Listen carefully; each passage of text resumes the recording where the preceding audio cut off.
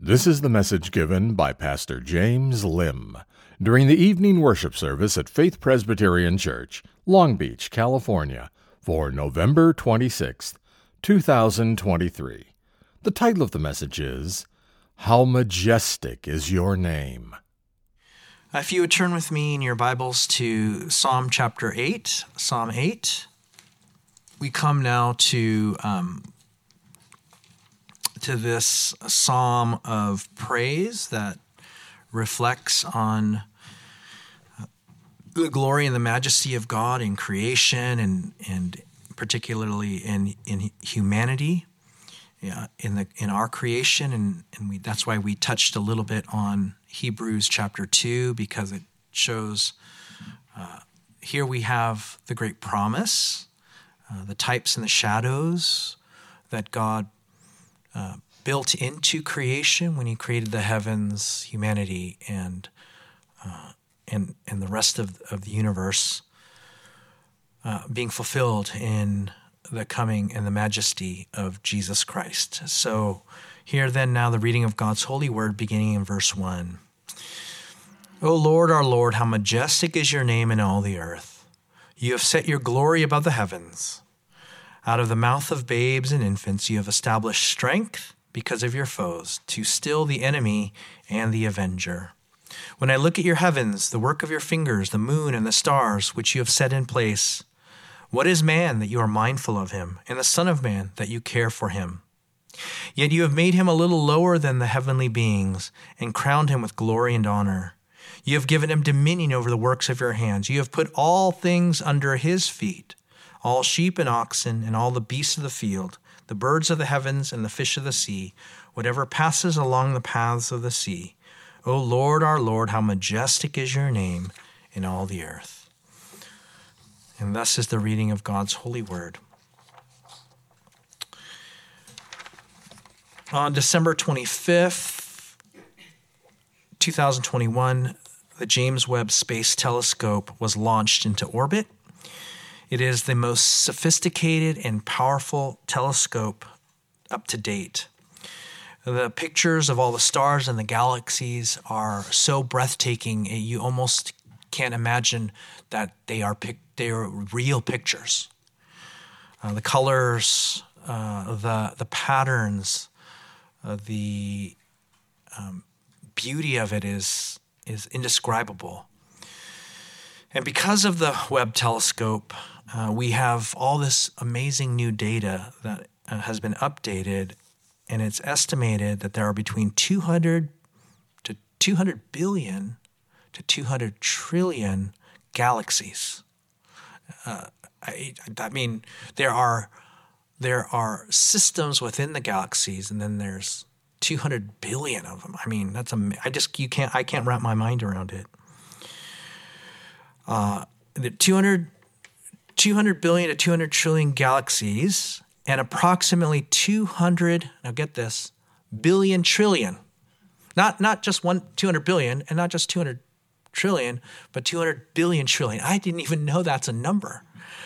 200 billion trillion stars in the observable universe. And there are an estimated 700 quintillion planets. That's 7 with 20 zeros after it. That's how many planets are estimated to be in the observable universe. That's what we can see, particularly with the Webb telescope. Our universe is so vast that we are just a drop in the bucket of the ocean that we call the universe. And it all should make us wonder with awe and reverence, the way that David did. O Lord, our Lord, how majestic is your name in all the earth. Tonight, I'd like for us to consider just a few themes of God's majesty here in Psalm 8, to consider the majesty of God's glory in the heavens, in humanity, and in creation. So what are some of these themes? First, we have the majestic glory of God in creation. You have set. Look at verse 1. You have set your glory above the heavens, and when I look at your heavens, verse 3, the work of your fingers, the moon and the stars, which you have set in place. You can almost picture David tending his flock on the hills near Bethlehem, seeing the innumerable stars and galaxies in the night sky, seeing them night after night in perfect placement, in harmony, and thinking to himself, isn't God amazing? He sees the work of God's fingers, so to speak, and he responds with reverence and awe. And he does two very important things here. One, he praises the Lord for what he has done, verse 1, and then he attributes it to the Lord as an artist and creator of the universe.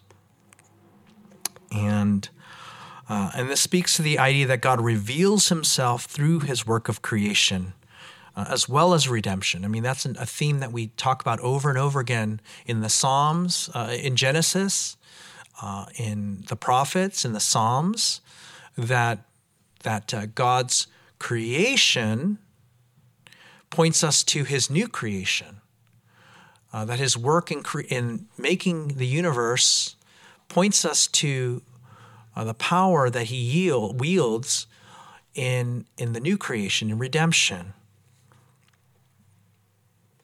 And that's what he's doing here. Psalm 19:1 says, "The heavens declare the glory of God, and the sky above proclaims his handiwork. Day to day pours out speech, and night reveals knowledge." That the God who made the universe exercises glory and power over the universe. And it is this foundation of him as creator that emboldens us, that gives us the courage, that gives us the strength, that gives us the faith, that whatever difficulties we may find ourselves in, that God is in control. And so he's just setting up that the great glory of God for the subsequent Psalms. The universe, planets and stars, all the galaxies, everything that exists is evidence of God and his glory.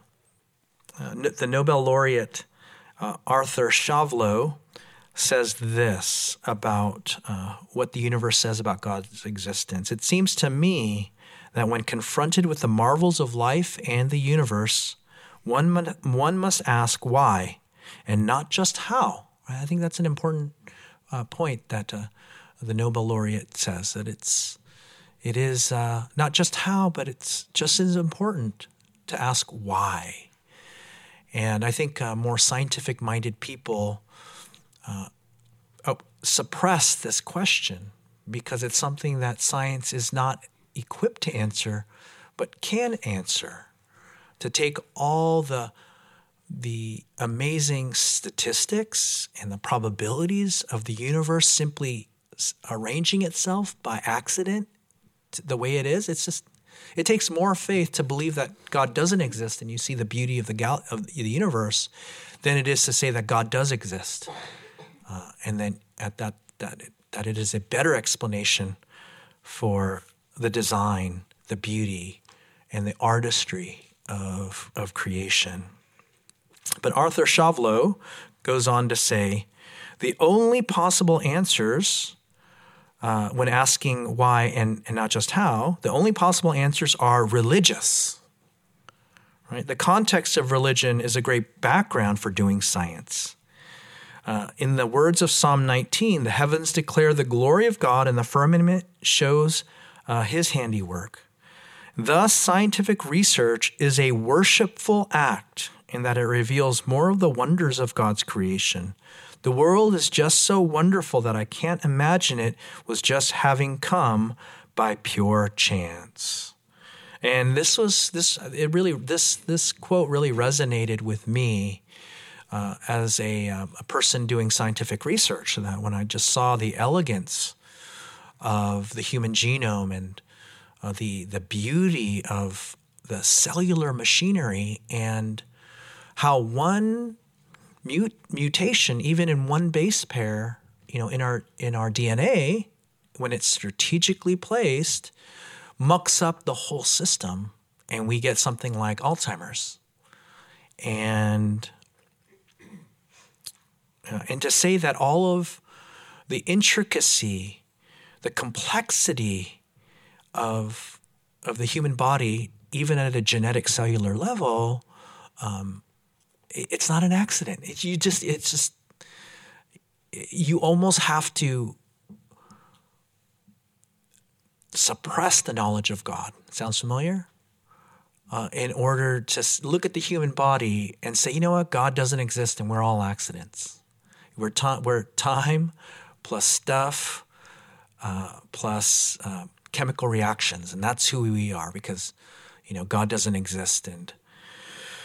But the irony is, in many high-level, world-class academic centers, in other words, the more prestigious academic centers of inquiry you go to, like Harvard, Yale, Caltech, physics, astronomy, biology, anthropology, cosmology, when you get to that Nobel laureate level of scientific inquiry, there are more theists, there are more people who believe in God than you would think.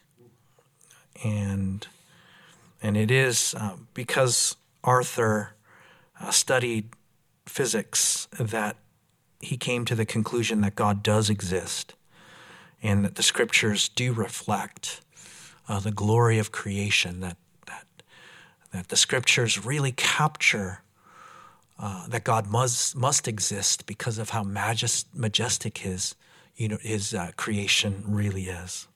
That the heavens testify not only to the existence, but to the glory of God.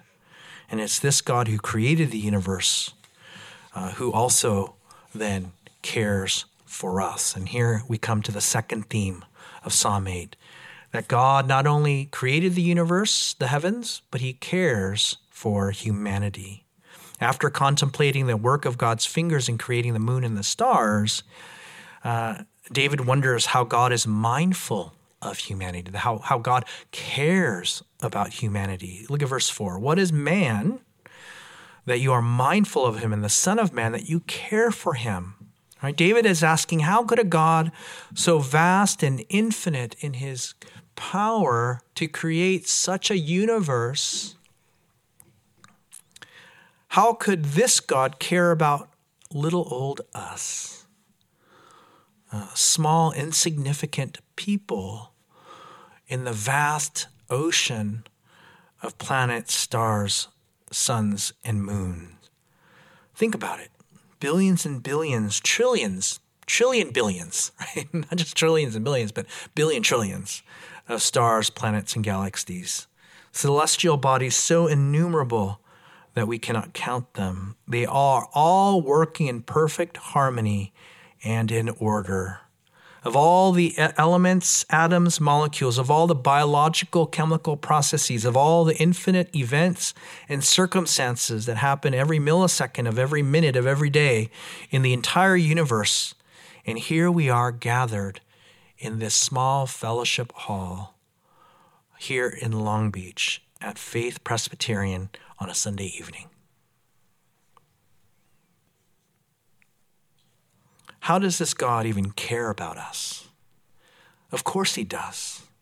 And the question is, why? Why does God care about us in the context of the vast universe that he created? It's because he created each and every one of us fearfully and wonderfully in his image, to be like him and to know him. This is the truth of Genesis 1 and 2 when God created us in his image. He created us separate, different from the animals, the birds of the air, and the fish of the sea.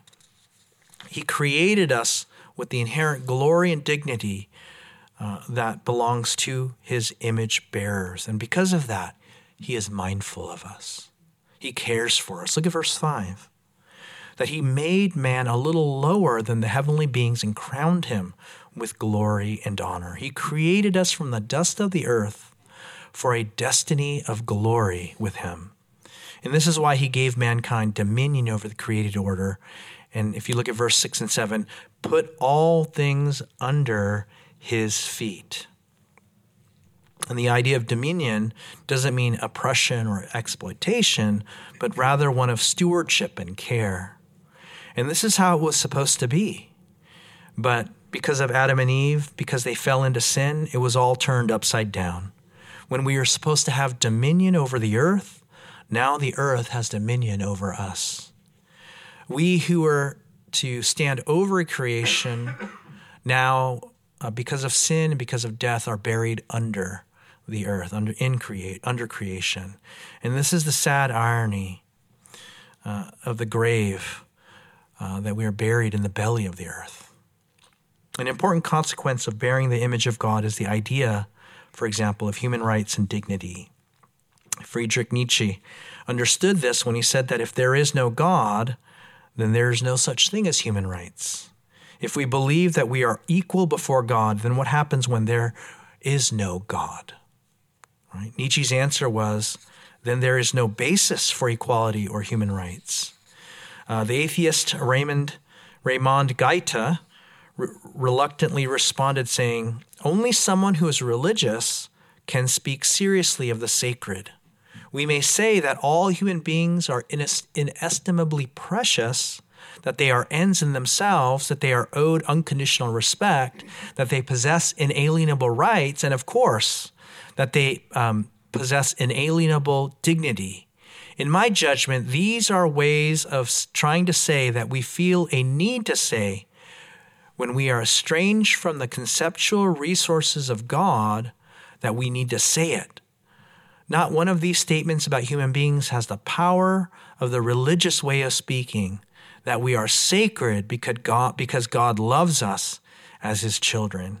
See, what Gaita is saying here is that if we have no inherent dignity as image bearers of God, then we have no inherent rights as human beings. And so we have to state the existence of God and the image bearer as image bearers so that we can have a firm foundation upon which those inherent dignities, rights, and protections are given to every human being. But as soon as we lay aside the idea of God's existence, then we are also inevitably going to lay aside the existence of right and wrong, as we talked about this morning, as well as the inherent idea of human rights and the protections therein.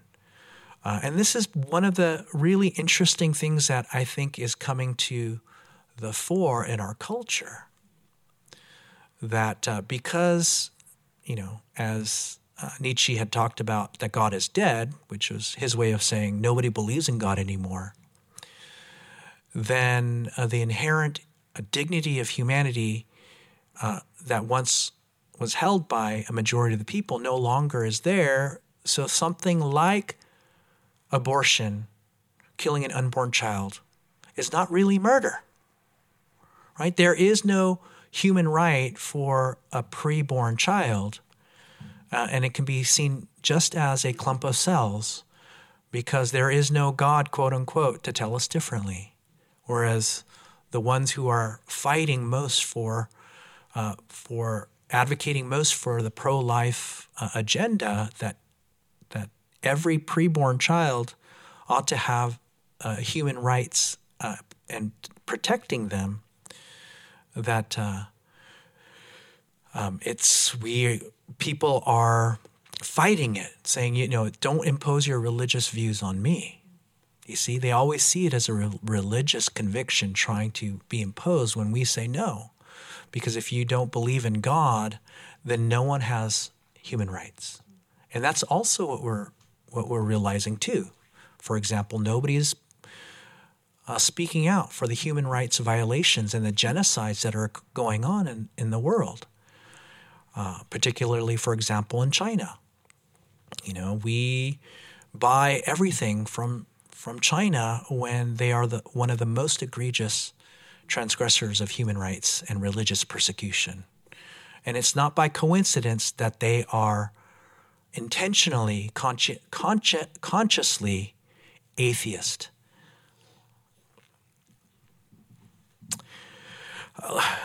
Finally,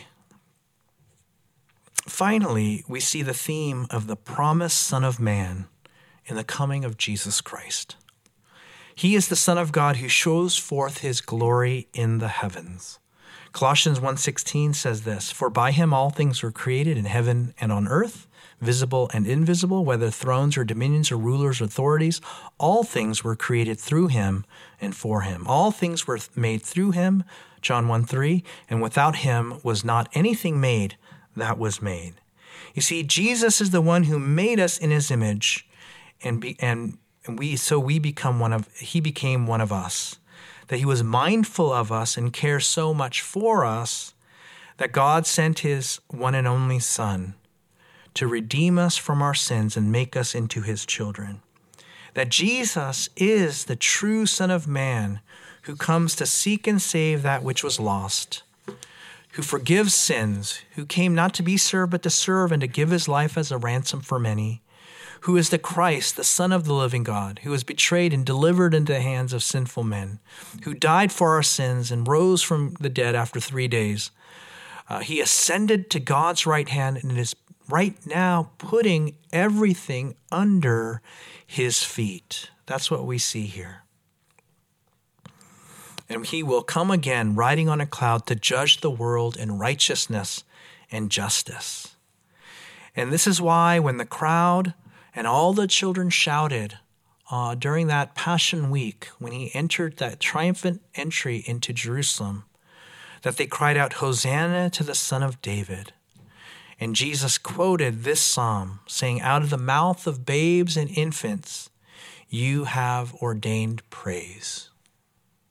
Do you see that Jesus is the Son of Man of which this psalm refers? And Jesus is accepting it, saying that they are praising me as God, the Son of Man, the creature who became the creator who became the creature, the Son of God who became the Son of Man, God incarnate, the incarnate God, God become man. He is the one, the writer of Hebrews says, was made a little lower than angels, who by his death on the cross and resurrection is crowned with glory and honor. As we read earlier in our service, Hebrews verse 5 and 6, "Now in putting everything in subjection to him, he left nothing outside his control. At present, we do not yet see everything in subjection to him, but we see him who for a little while was made lower than the angels, namely Jesus." See, he's actually putting in the commentary of its fulfillment. Namely Jesus, crowned with glory and honor because of the suffering of death, so that by the grace of God he might taste death for everyone. This is the promised hope of God's Old Testament people fulfilled in the New, that Jesus would redeem us and fulfill the destiny for which we were created, to crown us with glory and honor in Christ for those who repent and put their faith in him. O Lord, our Lord, how majestic is your name, the name of Jesus in all the earth. Let's pray together. Our Father, we thank you for this psalm that speaks to the fulfillment for which you created the whole universe, including us, that it would all be fulfilled in the coming of Christ. Lord, help us to appreciate, to recognize, and to worship you because you are majestic and you do all things, Lord, including creating the universe with such glory and beauty. Help us not only to appreciate it, but to worship you for it. And we thank you that it was all fulfilled in the coming of the Son of Man, that who is mindful that you would be mindful of us, to die for us, to redeem us, and to make us yours. What an amazing God you are. We ask these things in Jesus' name. Amen.